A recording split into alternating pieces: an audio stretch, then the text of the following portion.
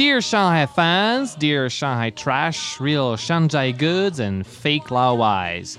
Today's special sponsor, Shanghai Fashionistas. Gaudy colors, polka dots, flowery patterns, questionable color combination, dubious fabrics, and transparent male socks. Dear man purses full of middle-aged Chinese armpit sweat. Dear female denim short shorts that leave less to the imagination than a Hollywood blockbuster trailer. Dear pseudo-hipsters with more sartorial mishaps than Liberace on speed. Dear French effeminate yuppies with Armani flip-flops, Lacoste pastel Bermuda shorts, and weird polo shirts tied around your French necks. Dear middle-aged Chinese housewives with Pearl Tower high hairdos, tight spandex leggings, white dragon patterns on mauve polyester fabric. Dear under-the-tit male leather belts, fake leather loafers, and nondescript trousers with dots. Dear fishnet tights. Dear underage prissy-millionaires' wives with tight lips, an inch of whitening cream on your face, monster flies' eyes sunglasses, and a Porsche car around your meager body. I oddly love the eclectic stampede of visual molestation my eyes suffer on a daily basis, but do not object to the increasing revealing of flesh congruent to the incoming of warmer weather. Oh well. Welcome to the 15th edition of Shanghai Comedy Corner podcast, the only podcast that brings you fashionable audio trends, MSG-free humor, and clear sky jokes. I'm talking to you from the endlessly famous 72 Collective Recording Studio out here in Southern Shuhai District, rubbing your ear with ha-ha wax and ferociously bringing you fun and people of note via Shanghai Comedy Corner. This week, former New Zealand Royal Navy member and amazing Shanghai-based actor David Earl. Hello, David. Wow. I don't think I've ever had such an amazing intro. Thank you. Listening to your blurb about the school, about the clothing, I thought you were actually telling the listeners what I was wearing today. So very much along those lines. But I'm a little bit more considerate of that. Thank you, Julian. It's a great pleasure to be here. Well, it's an honor to have you. Thank you. It's lovely. I love being on radio, and this is good stuff. I just enjoy chatting. Yes, so, I know you do. That's why I invited you over, and you volunteered. You can follow us, everyone, and comment on the show at Twitter at SH Comedy Corner. Go to our website, shanghaicomedycorner.com, or send us an email at shanghaicomedycorner@gmail.com. And before I go and ask questions about your fabulous life, I'd just like to share one piece of news this week about local media in China. Mm-hmm. And I'm getting this from this fantastic website. If you don't know, it's called World of Chinese. It's really cool. And it reports that a woman surnamed Liang brought two female friends to dine at a grilled fish restaurant. But after half an hour feasting, they turned the fish only to spot a bright pink condom lying on the bottom of the plate. So out of all things you can find in a fish, right? So the female manager claims that she demanded 100,000 renminbi in compensation, or she'd have to eat it. Since obviously the manager couldn't afford to lose such a ridiculous amount of money on behalf of her employer, she swallowed the condom there and then to end the dispute once and for all. However, Liang insists that she never asked the manager to actually swallow it, and that it was purely a rhetorical idea. She has denied putting the condom there herself, but the restaurant said the condom would have melted during the grilling if they had put it there. So, in absence of surveillance camera, one can only say, well, one can only say this is China, isn't it? And if anything's going to happen anywhere, it's like that. Yes. It's so bizarre. It's quite likely to happen here. Yeah. Have you ever had strange thing in your food in China? Luckily, no. Was certainly nothing like that. I mean, there's been the odd live snail walk across my plate. Oh wow! From a salad, for example. But no, nothing so exotic as a condom. And of course, then it begs the question: was it used or not, or was it fresh out of the packet? You know, one can only let's not go there. Let's not go there. Yeah, just too much information, isn't it? Isn't it funny though that you said that, because just a few months ago, I was reading on the international news, a fisherman in Norway caught a lovely big schnapper, He was out in the fjords fishing, brought up this sort of 5-kilo snapper. When he gutted it and opened the fish up, inside was a dildo. Oh. The fish, and it was orange. I like the detail. So the fish obviously was swimming along. Oh, that looks like a nice fish. Swallowed. Oh, and of right. course it was a plastic dildo. So there we are. Not only in China, but even the fish of Norway have got exotic tastes. I had scary thing. I found glass in a hamburger. Really? Yeah, pieces of glass, and I was lucky to feel it before swallowing it. Before actually swallowing it, Yeah, yes. and I spit it out with a little bit of blood from my gum, and the guy just profusely apologized. I think I talked to it on the second podcast or something. It was quite scary. That is scary, yes. No, I mean, you do hear of, obviously, all sorts of horrible things coming up in food, but no, touch wood, and to my great relief, I've been very, very lucky here, and I haven't come across anything like that. Okay. Well, I wish... I live and wait. Yeah, live and wait. Maybe you'll be lucky to have a condom come your way. Anyway, I'm really, really happy to have you here, and let's recap a little bit for our listeners who you are. Okay. So, where are you from? Okay, yeah. Well, we wind it back. There's a few decades ago now when my mother popped me into the world. She popped me out in Somerset, in the southwest of England. Okay. Tiny little town called Minehead, on the Bristol Channel. And at that time, we were living there. We stayed there. Mum and Dad were still married. And then when I was 5, Mum and Dad divorced. My mother consequently married an ex-British Royal Naval man. Okay. And then we moved off of my hometown. We went to a tiny little village called Alton Pancras in Dorset, in the county of Dorset. That's a beautiful place. Oh, it's beautiful. It is. That whole southwest of England is a fabulously beautiful part of the country. And even though I'm now a New Zealander, when I go back to Somerset, I just love driving around down there, and I love going back to Minehead. The baskets of flowers on the streets, especially in the summer. Do you still have family there? Or? I don't. Well, yes, I do. I say Mum and Dad divorced. Mum remarried, and my father married a lady called Vera, right? And they subsequently had 3 children. Okay. So essentially, I've got 2 half-brothers. 2 half-sisters and a half-brother. My father's passed away, and then Vera, essentially my stepmother, she passed away a couple of years after Dad. I think she missed him terribly. And although Mum and Dad divorced, I think it was right for them. Dad married this lady Vera. They were together for the rest of their lives, and they had a fabulously happy marriage and 3 children. So I've never ever regretted the fact that Mum and Dad didn't stay together. Mum remarried. She married another guy called David, who, would you believe it or not, has the same birthday as me. Oh, wow. Which was yesterday. Oh, happy birthday. Thank you. Yeah, him and I, both May the 15th, both called David.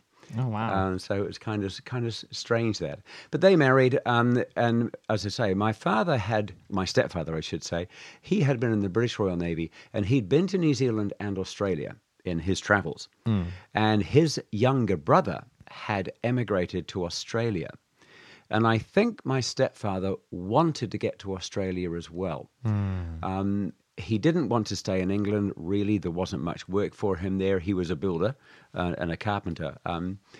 But along the way, he applied for a job in New Zealand and was offered the job. Okay. And I guess he would have thought, well, if I can get to New Zealand, then Australia's just a pop across the Tasman. It's not very far. But as it turned out, we went to New Zealand, but he never left. He stayed in New Zealand. He fell in love with the place? Whether he fell in love but he got working, and he was a workaholic. Okay. Yeah, and unfortunately, he died of drink in the end.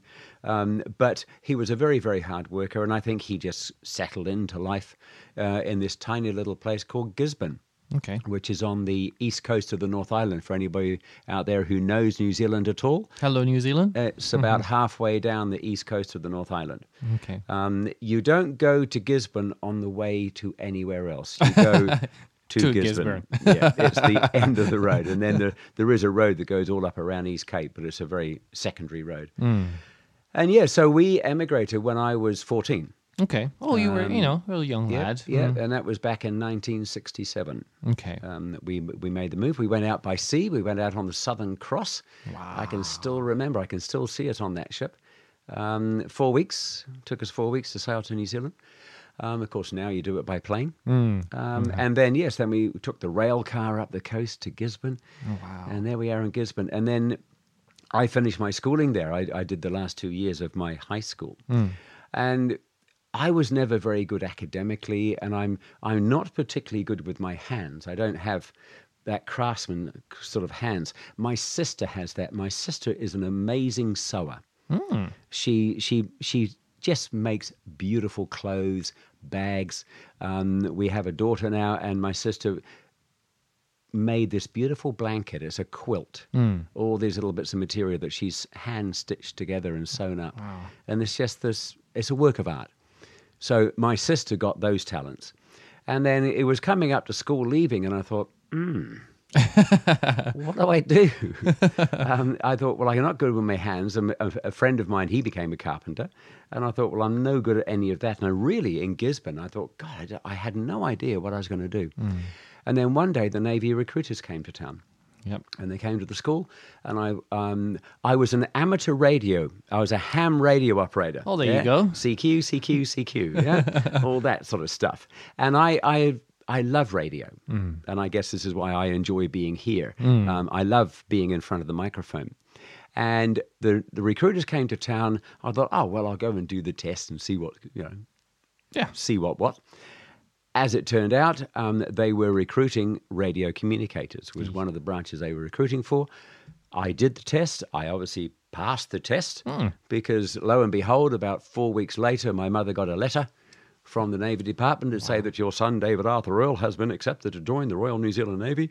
Please present himself at the Naval Base gates on the 21st of May, 1969. Wow. And I did. And what amazes me now when I look back, my mother put me on a bus in Gisborne. She had absolutely no idea where I was going because we'd only been in New Zealand 2 years. Our ship arrived in Wellington at the bottom of the North Island. We took a train to Gisborne. We'd never been outside of Gisborne. And now my mother was putting me on a bus to go to Auckland. She would have had absolutely no idea where I was going, whether she would ever see me again. Yeah. And I can see her now with a little brown paper bag of sandwiches. Here we are, darling. Have a good trip. Oh, wow. And put me on this bus, and off I went. Was it an emotional moment? I can't recall it as such. It probably was for her. I was just, okay, I'm off to join the Navy. I'm sitting on the bus, and off I go. Was she the sort of woman to display any emotional? She does, but yeah, it's not. She's not gushing in any way like that. So no, I think and looking back, I can see her standing there sort of, and I'm sure there was a tear in her eye as she sort of waved as I went past. And so I think that I've said it to Mum now. I said, that was very brave of you to just send me off like that, not knowing if and when I would ever come back. And it was actually my stepfather that convinced her, and he said, look, he's going to join the Navy. The Navy will look after him. It's okay. He's not going to come to any harm. Yeah. I did come to some harm, but not anything life-threatening, and it was all for the good of my personality and well-being in the end. But yeah, that was the start of my working career, and I became a radio operator. So did you stay? Because I have to tell listeners now that you stayed in the Navy for 22 years. Yep. 22 years. Were you a radio? I was a radio operator. For the 22 years. Yes. Oh wow. Yeah. I joined the Navy as a junior radioman, the lowest rank you could go in, and I was the youngest person in our intake. Because I joined the Navy 5 days after my 16th birthday. Oh, right. I mean, essentially, maturity, I was still 15 when I joined the service. And then, yes, I did. When I joined, at that time, the engagement rules were that you signed up for 8 years, and you essentially couldn't leave unless you paid. Oh, wow. Basically, you had to pay back the money that the government had invested in you. And then around about year 5, I think it was 1974, the government changed the rules. And now when you join the Navy, you join for 20 years, Wow. but you have the right to resign. Okay. And you can either give 3 months, 6 months, or a year's notice. Okay. And so then all of us who were under the 8-year contract were asked, do we want to stay under the 8 years, or are we happy to go on to the 20-year contract? And I was, 24, 25 at that time, the young 20s, and I was loving it. I loved my job. I enjoy being a radio operator. It was at a time when it was a lot of hands-on with the radios, not all this computerized stuff that we have today. Getting the radio on the right frequency was a skill. And I thoroughly enjoyed my job. Oh, wow. And of course, I was being sent around. I was at sea. I first came to Singapore when I was 17 and a half, back in 1971, and loved it. So I was quite happy to sign on to the new agreement. I was going to leave it about 10 years. I got to a point where, need a change. Yeah. Shall I go? And I actually put in my resignation at 10 years. And I went away. I was working at one of our shore stations, and I went home for a long weekend. And while I was at home, I auditioned to be a radio announcer for 2ZG in Gisborne, the FM radio station. I think it was AM in those days, I think. Oh. And I did this audition and failed miserably. At one point, I was asked to speak off the cuff for 2 minutes on cheese. Okay. I think I lasted 17 seconds and completely dried up. I thought, how on earth can you keep going on cheese? But obviously these commercial radio announcers, they just have that gift of the gab. And so I failed that. I went back to work, and my boss called me into his office, and he said, Earl, what do you want to do? He says, do you want to leave the Navy now and be a bum for the rest of your life? Or do you want to stay in, get promoted, and make a man of yourself? I thought, well, sir, put it like that. How can I refuse? And he ripped up the resignation at that point. And then, I basically signed on. And I did my 20 years. I was offered an extension around about year 17. They offered me to stay on until the age of 45. I accepted that. I only did 2.5 years of my extension, though. I got to a point, I just finished a new project. We were installing a new communications system in both Australia and New Zealand for all our land-based defence bases. I was posted to Australia to learn this system. I worked over there. I trained over there. I also wrote the New Zealand training manuals for that system. I then went home to Wellington. I went into Defence Headquarters, and then I started training up all the Kiwis. And I travelled up and down the country, going to all our bases, Army, Air Force, and Navy, and training everybody up. And then when I finished that, I thought, it's time to go now. That was a wrap-up point. I could see me just being posted back doing jobs I'd done before, sitting behind desk I'd already been. Jobs, yeah. And I thought, there isn't a great deal more of a challenge for me now. And I thought, okay, I've done my time. It's time for me to go let somebody else be promoted up into my place.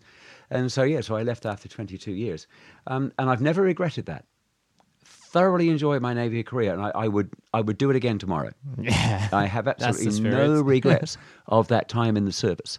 But at the same time, I was not sorry when I left. It was time to go. It felt right, and it still feels right now. And that was 20 years ago. Wow.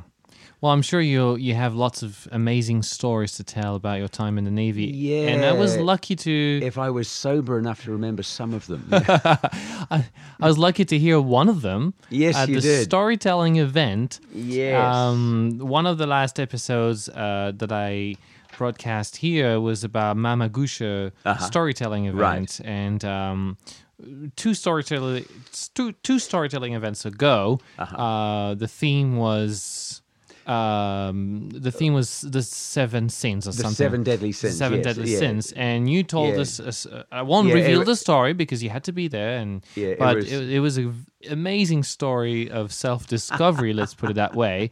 Yes, it was that, and a bit of sex. That did come along. That did come along eventually. That was an amazing story, and then I discovered you I met you actually the first time, was it a year or two ago, when you directed me in the show. Yeah, well, it's about a year ago now. Yeah, it was about a year ago.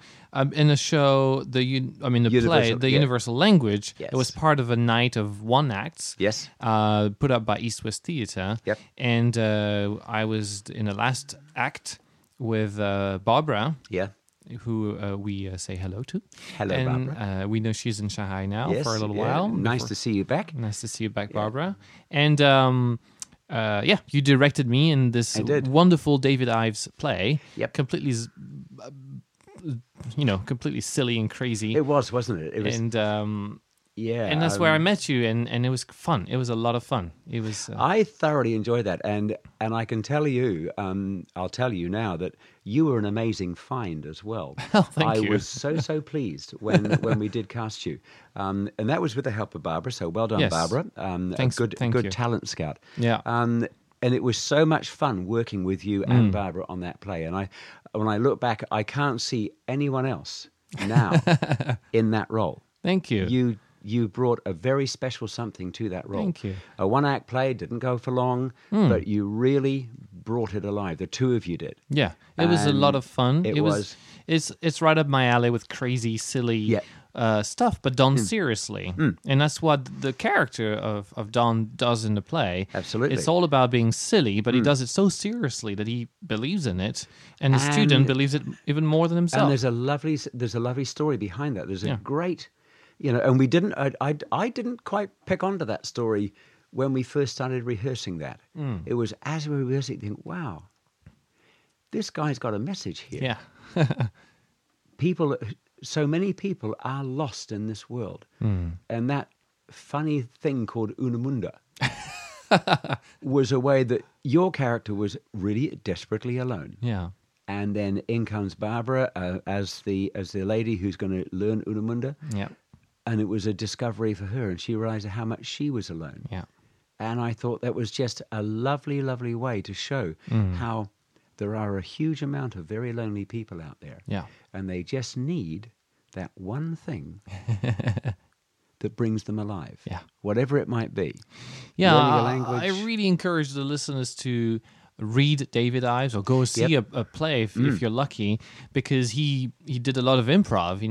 His main work was based in improv, and he wrote this plays out of improv scenes that he was part of or saw. And there was the other one that same night called Sure Thing, which is inspired by a very famous improv game called Sure Ding, whereby you change the last thing you say every time you hear the ding from the caller. So it's a very funny game to play because it goes very crazy directions, and that was the other play too, and that was fun too. That was a lot of fun. Fern and Alex, they really brought that. They gave that a special something, didn't they? It was a lot of fun that night. It was a lot of fun. Yeah. So thank you to East West for putting it on. And it allowed me to meet you. Yes. And so I'd like to ask you, for our listeners, how did you end up doing all this stage work? I know you were on the radio and you had a sense of voice and poise and composure and diction, probably, and a good ear, but that's what I'm just inferring. But why the stage? How did you come around to auditioning or doing stuff for the stage? There lies another story, doesn't it? It actually started when I was 8. Oh, wow. I went on stage. I was in a pantomime back in the UK as a little boy. I think, if I remember rightly, I had to walk onto the stage and I had a crate of milk bottles. And all I had to do was shake them a little bit and go, "Milk ho!" and walk off. Yeah. But I like the but. Instead of shaking them backwards and forwards, I shook them up and down. I've now got milk bottles rolling around the stage. So I said my line, "Milk ho," spent the next 2 minutes picking up all the milk bottles, putting them back in the crate. And I can see my mum going, "Oh, no, that's my boy up there." "No, David, that's not the life for you." But the thing is, I loved it. You were hooked. I was. And I did a lot of nativity plays, Christmas plays, back in England, which is a very popular thing. Unfortunately, I never got promoted beyond shepherd. So I never got to play Jesus, and I certainly, and this is obviously they knew something because I was never a wise man. I was always the lowly They were onto shepherd. something. Yeah, this is the writing on the wall there, David. Take this on board. But I loved it, and I did all the stage plays I could do while I was at school. My last play in England was The 17th Highwayman, I think. Okay. And I nearly took out my fellow actor's eye because we had a sword fight, and we actually had made metal swords in metalwork. Dear. And yeah, I actually grazed him under his eye on one stage one night. So whoever you are, sorry. And I hope you still got two eyes and good eyesight. But yeah, that was back in England, and then we emigrated, and we went to this little place called Gisborne, and Gisborne was really, there was not much theatre there, and I went to an all-boys school, right? It was rugby, right now. As you know, I'm not overly built, right? So I don't work well on a rugby paddock, right? You can easily pick me up and throw me off the sideline. So I wasn't into rugby, but I was into acting and singing. But it was such a sort of a macho school that there was something wrong with you if you wanted to be in the singing class, let alone the drama class. Yeah. And so I completely walked away from that. I just turned my back on it. But followed the second love of radio, had my naval career, as we talked about. And then when I left the service, I was working. I got a job teaching because after 22 years in the service, what do you do? You leave at this age. Well, now what do I do? And I thought, And I thought back and I thought, well, the one thing I kind of was good at was teaching, because in your Navy career, at some point you will go and teach your trade, right? You start teaching the new recruits. Yeah, you train people. Yeah, you train them up. And I found that I thoroughly enjoyed it. And on my Navy reports, there was always very good comments on my ability to instruct.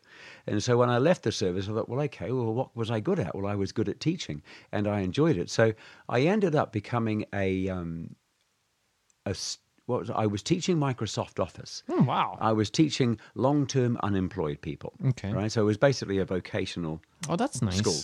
And it was good, yeah. And there were some very rewarding moments in there when you see somebody who's down on their luck, they've lost their job, and then you give them some training and you see them picking themselves up and go ahead again. And I think, that's cool. Beautiful. That was lovely. It was really great. And while I was working for this place, Avonmore Tertiary Academy at the time, and there was a lady working with me, Kate, and she said, no, David, she says, you should be on a stage. Oh, wow. And I thought, And she must have said it often enough. One day I went to school and I thought, I wonder if I could. And then I thought to myself, I don't want to be an old man and think, I wonder if I could have. And so I had to find out, because I thought back to my days of school in England, how much I enjoyed the stage. And I thought, could I do it? Could I get back up on a stage after all these years? And I thought, I've got to find out. I went to work one day, picked up the Yellow Pages and rang all the theatre companies in Christchurch. I was now living in Christchurch in the South Island. And this lady called Wendy Steeds from Original Scripts, I rang her and she said, well, what are you doing tonight? And I said, coming to see you, I guess. She said, yes, we're having auditions tonight. So off I went and I auditioned. She was doing one acts, and she put me in 5 one-act plays. And said, just Wendy, like that. Whoa! I got it down to 3. But yeah, and then came opening night and we'd rehearsed, and I'm sitting backstage for the first of these plays thinking, oh my God, what am I doing? Why am I here? Oh, this is going to be terrible. I don't know what it's going to be like out there. I'm going to forget everything. Walked on stage, and within 5 minutes, I was completely and utterly at home. Just, it was there. It was your element. It was there. And I cover for somebody who dropped some lines. Just, I settled right into it. And I thought, this is where I want to be. Wow. This is an amazing story. And it was such a wonderful feeling. And then afterwards they said, so what are you going to do, Dave? I said, try and keep me away. And so then, yes, I started acting regularly. I've never been a professional actor. And now I'm still in the teaching field. I teach English language at the moment. Yeah. But no, acting has always been that great, great passion. Yeah, and I next saw you. The first time I saw you acting was in Glen Ross. Glen Ross. And it was a production Yes. of Urban Aphrodite at Sasha's, upstairs at Sasha's. So listeners, if you like theater and if you still don't know who is behind Urban Aphrodite, go and see one of their fantastic shows. Yeah. And they are on this weekend and next weekend. They've just opened 5 Course Love. 5 Course Love. You definitely don't want to miss that. And it's the first time they do dinner theater. Yes. At Sasha's on the 3rd floor, which is... They're doing it on the 2nd. They're actually using the restaurant on the 2nd floor. Second floor, Yeah. so it's a brand new form that Shanghai hasn't seen a lot, I think. So you'll be part of a special event. Yeah, you would be. Yeah, And, so there's only 3 actors in this play. All 3 of them are fabulous people. Yeah. I've watched them. I've worked with them. Yeah. I know 2 of them. I know JP Lopez. Yep. And I know Deji Ondumani. And I'm sorry, I don't remember the name of the third person. Kate, I think it is. Kate. Yeah. But I know that it's going to be a great place. Yeah. And actually... JP's fabulous. Deji is just a lovely, lovely guy. Deji is a fantastic actor. Yeah. Beautiful dancer. Yes, I was about to say the same thing. I was in a show with him for SRT earlier on, and it's just beautiful. Yep. And I want to say also, I want to give a shout out to my friend James Cohen, who's the musician who's going to be there accompanying, and he's part of the SMAC improv team as an improviser. Is he really? And he's helping us a lot for our shows, because we can do songs, we can do... background music at any moment, and he's just an amazing pianist. He is, isn't he? Because just, he was also our musician for Willy Wonka. Yeah, he just picks it up. Yeah, he just picks it up. And so when I was Grandpa Joe in Willy Wonka a couple of weeks ago, and so James was accompanying me when I sang "I've Got a Golden Ticket," and such an easy guy to work with. Yeah, very good on the keyboard. There was one time I actually missed a music cue, and he just kept it going. Kept it going until I came back in. You know, he's very professional. Yeah. He's used to working and a nice guy. Yeah. So, hi, James. Hi, James. Yeah. And that was a fantastic experience, just seeing you on stage. And I thoroughly enjoyed. I mean, not just me. It's not just me being nice to you. I think you had a very popular show. You know, and we did, and apparently that was the first time a show actually did extra performances. Here in Shanghai. The audience response was so good. We were getting so many bookings that Anne James, who's the executive producer, I should say, of Urban Aphrodite, sent us a text one day and said, "Listen, guys, are you available to do an extra 2 shows?" That's amazing. And we said, "Yeah." That's the most gratifying thing ever. Yes. I was myself in a French play last year, and same thing happened. Right. We did 6 shows before the May break, and it was so popular that people, asked for more, and we did 3 more shows, and it was fantastic. I'm going to interrupt the interview just a few minutes to talk about what's going on in Shanghai at the moment, what's not to miss. Obviously, I go every week about the different improv shows and the different stand-up shows. This week is no different from other weeks. You've got the SMAC shows on Thursdays. You got the PRC shows on Thursdays too. You've got open mics at 390 every Tuesday. You've got open mics at Kung Fu Comedy Club, who's also putting up very good professional headliners at the weekends. And the next one is called Matt Davis. Check out kungfucomedyclub.com, comedy with a K. The next one up is Ari Shafir. So they're inviting very good people and also showcasing local people, local expat and Chinese people who are very good and working really hard to make a fantastic show. So go and check it out, kungfucomedyclub.com. Comedy with a K. So that's at the 390. That's at the Kung Fu Comedy Club. That's at Masse Bar. 390 is different. Right. They also do just do open mics on Tuesdays. Right. And Kung Fu Comedy Club also does open mics on different days. So go check out their WeChat or their website. And last but not least, Whose Line Is It Anyway? By the Punchline Comedy Club is doing his annual Asia tour. And they're coming to Shanghai. They have 2 dates. It's next week, Friday the 23rd and Saturday the 24th. Friday is at Zapatas at the Hacienda level. And the 24th, it's in Pudong at the Kerry Hotel something.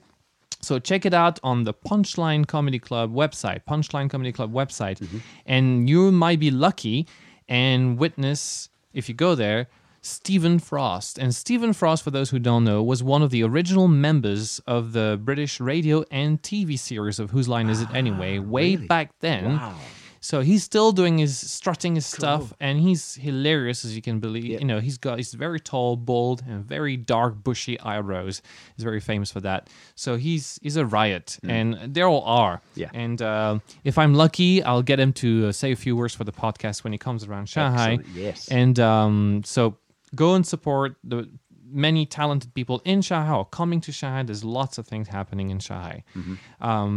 All details on ShanghaiComedyCorner.com if you have missed some of these details. Let's go back to you, Dave. And I'd like, to ask a little bit more personal questions now so people know you a little bit, and get to know you and get to like you. Stand by, folks. This is not going to be easy. All right. Children, get away from the radio. So you've been in China how many years?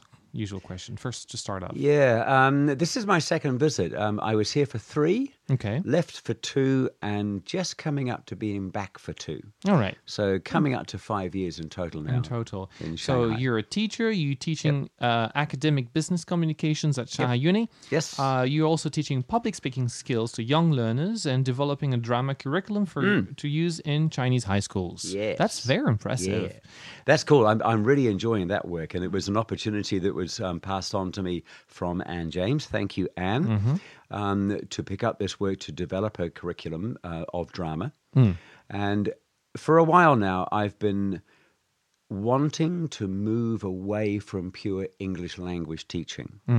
My work at Shanghai University, I work up at the Jiading campus, teaching this business, academic business communications course.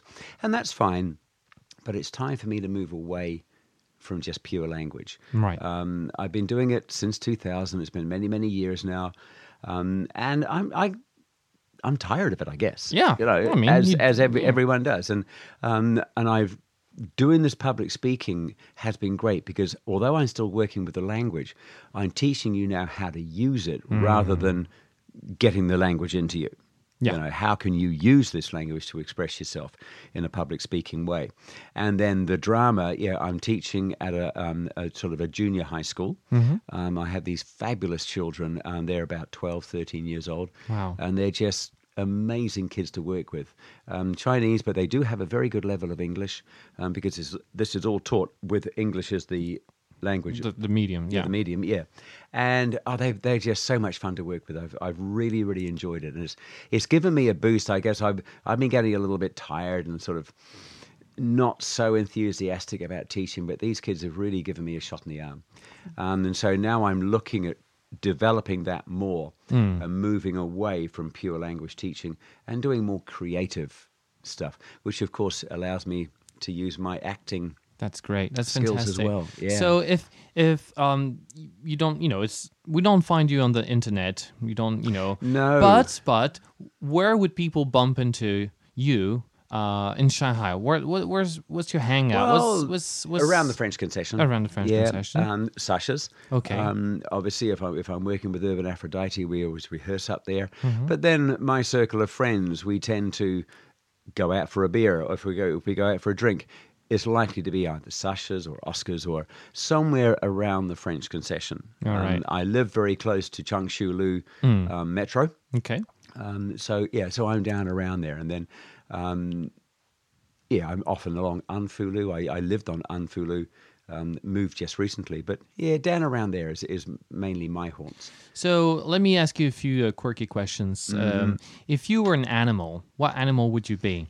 Now, isn't it funny? I asked my acting class that. If I was an animal, I would probably like to be something like a leopard. Oh, wow. That's a beautiful animal. They're beautiful animals, power, and such grace in their movements.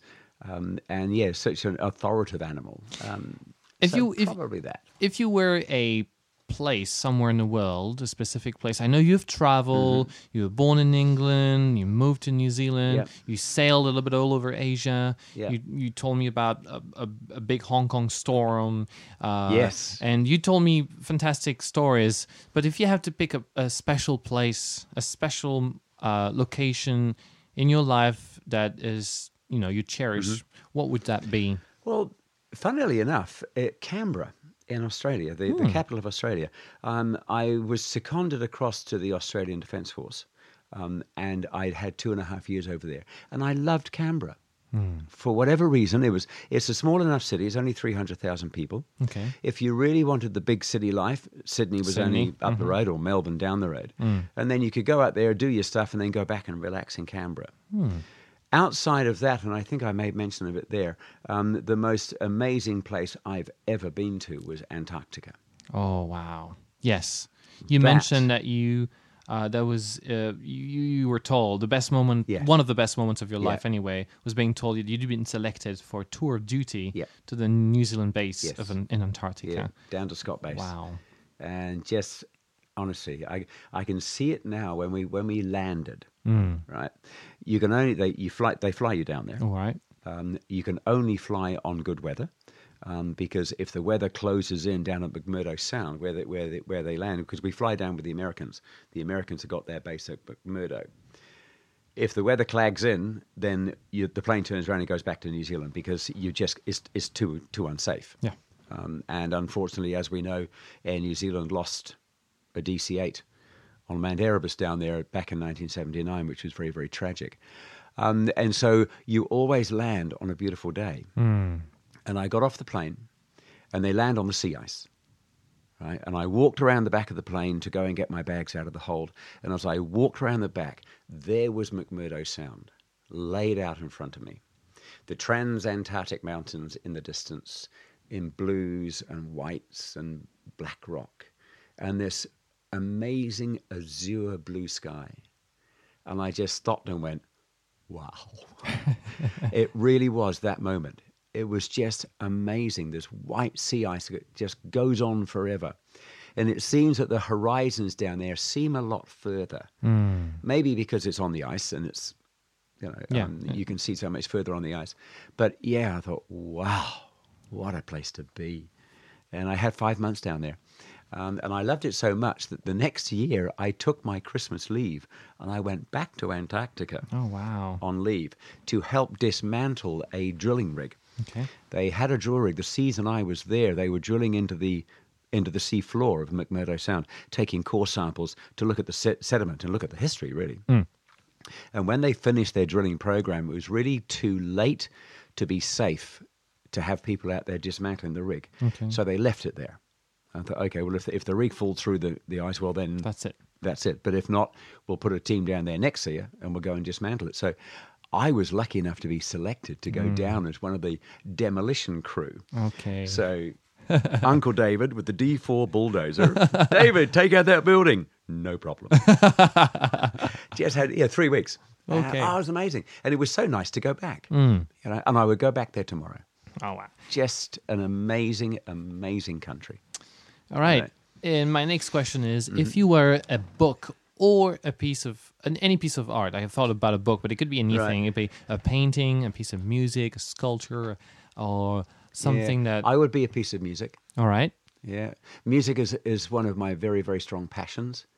I don't play an instrument, and I think that's because I just don't have that dexterity in my hands and my fingers. My sister got all that. And so, but I love singing, and I just love music. So I would be a piece of music.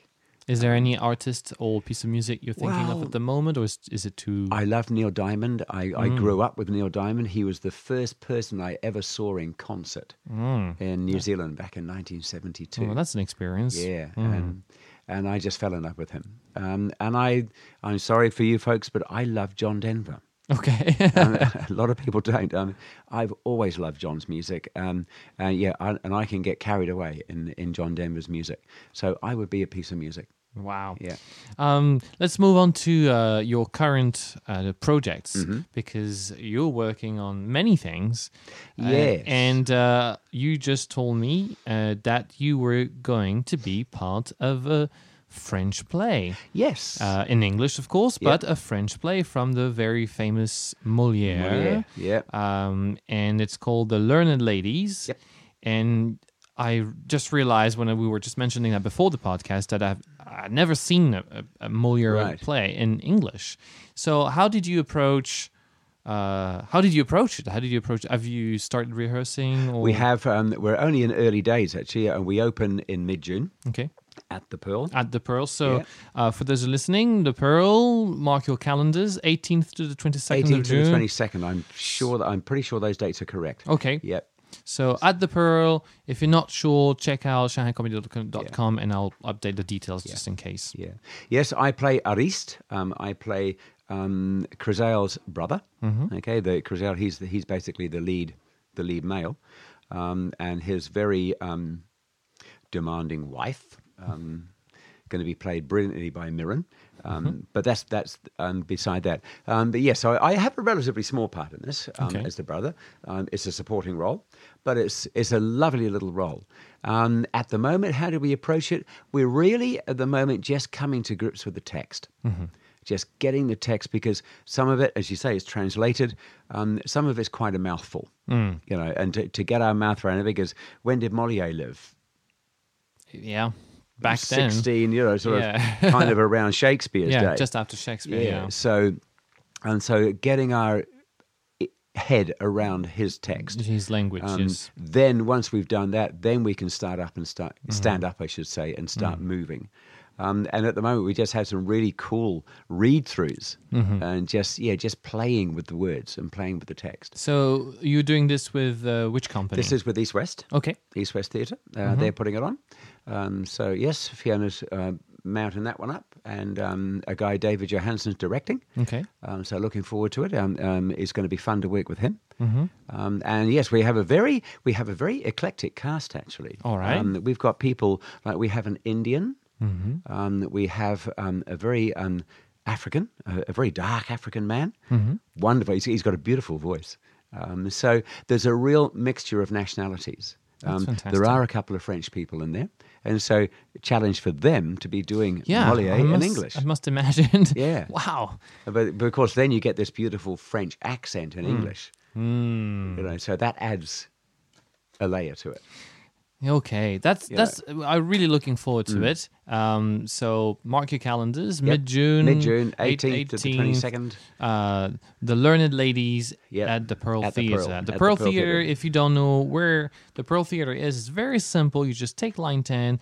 It's like 3 stops north of Nanjing-Lu, and it's called North Sichuan Road. That's right. Sichuan Beilu. It's exit 2, and it's literally 2 minutes away, walking time from the station. And it used to be called Chinatown, for those of you who may have been in Shanghai a few years. Yeah. Was Chinatown up until about 4 years ago when it closed. Closed down for a while and reopened recently. Now it's been reopened as the Pearl. And as the Pearl. So go see that. And I cannot encourage you enough to go and check out what else is going on at the Pearl. There's tons of things going on, music and stage plays. And it's a fabulous venue. It's a fabulous venue. It's a sort sort of the old cabaret. burlesque sort of cabaret. Yeah. You don't sit in the audience as such like you do in a theatre. You're sitting at your table. Yeah. So you can drink and eat and watch the show as you go. And you really feel like you're part of the show. Yeah. So and that'll be the first time that I've performed there. So I'm really looking forward to being on stage over there. It's going to be a lovely experience. To finish this wonderful interview, I'm so glad we've had this time together. So am I. Thank you. I'd like to ask you a question because you kind of eluded my question in the preparation to the podcast, and you said you don't have any quirks. Yes, I do. And now, you say you're a perfectly rational man. And I'm sorry, I'm going to disclose something here, but I've spent enough time with good old Dave here to tell you that he does have quirks. Have He's quirks. a quirky little man, Right. And I'd like our listeners to know more, a little bit more about it. So Okay. can you reveal Well, actually, one of your quirks? I was thinking about that, actually, and I thought, well, there is one quirk. I like instant coffee. Okay. Now, oh wow. Some people are, oh, you heathen. How can you drink Nescafe when there's all this beautiful blended coffee? And I go, "Yeah. I like Nescafe. You like Nescafe? I just love instant coffee. I'm you an must be addict. so happy in China. Yeah. Oh, look, yes. Paradise for me on doing that. So I do love that. I love instant coffee. It's rather stupid. I love being able to, and along the coffee theme, we've just moved apartments and we now have a little patio out the back. And do you know what?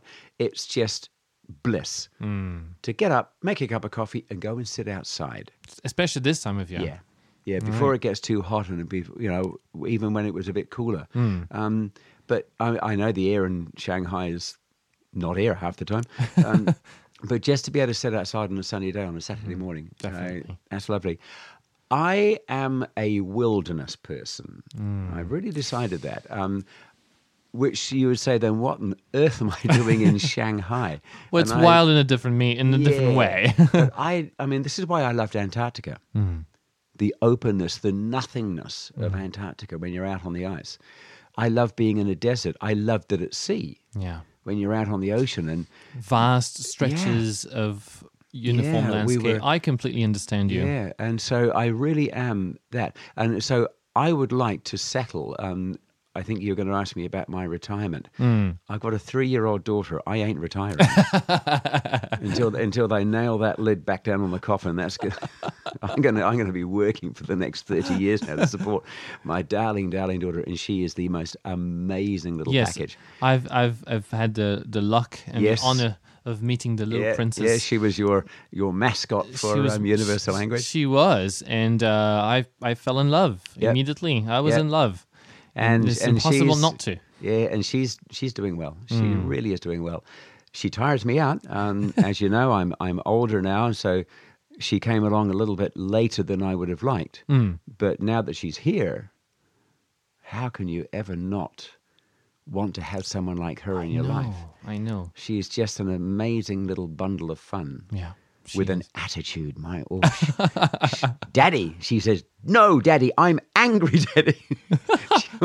She's really got attitude, but hey, I'm all for that. Yes, she's going to be a strong, independent person. Yeah, so fantastic. so I've got her in my life, and my lovely wife Lani, and it's fantastic.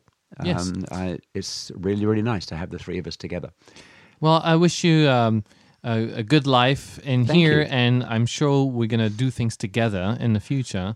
I certainly hope so. I'm planning to, and we're hoping so. Yeah. So for those of you who haven't seen David on stage, go and see the Learned Ladies at the Pearl Theatre on the 18th of June to the 22nd, and check out anything that East West or Urban Aphrodite are putting on, because Dave is sure to be part of it. Yeah. Some Urban Aphrodite's got a very busy season coming up. They're doing 5 Course Love now. Yeah. I know that Anne's got about another 5 or 6 plays for this 2014-2015 season after the summer. So there'll be lots of good stuff. And yes, hopefully I will be able to be part of that. I'm planning on staying in Shanghai probably another 12 months now. I was looking at going, but there's some things happening here. And it's sort of, Shanghai pulls you in more than once. And and especially in the theatre and doing this drama teaching, that's sort of a good reason to stay. Yeah. So I look forward to, and I'd love to be on stage with you. Yes, let's do something. And I know you keep telling me to come along and do a bit of improv. Twist my arm, keep twisting my arm. I am. I must get along to one of your open mics. Yes. Yeah. Come to the open mics for stand-up, Yeah. but also come to the improv shows, and I'm sure we'll be more than happy. The team will be more than happy to welcome you. Yeah, I literally have been so busy. Are you going to be part of the May 31st storytelling event, another Mamagusha storytelling event? I don't know yet. Okay. I haven't thought that far ahead. I'd like to. I enjoyed the last time. I thought it's a great thing to do. Yes. So yes, I'd like to be. Okay. Yeah. Okay, so mark your calendars too. May 31st, Mamagusha storytelling. You find all the details on ShanghaiComedyCorner.com. Yeah. Thank you, Dave. Thank you, Julian. And see you. We're shaking hands now. We're shaking hands right now. You can't see it, but it's happening. Thank you, and see you soon. I will. Yes, thank you. And as JP said in Willy Wonka, keep it classic, Shanghai. Keep it classic, Shanghai. See you next week with Tammy Imick. Bye-bye. Okay, bye-bye.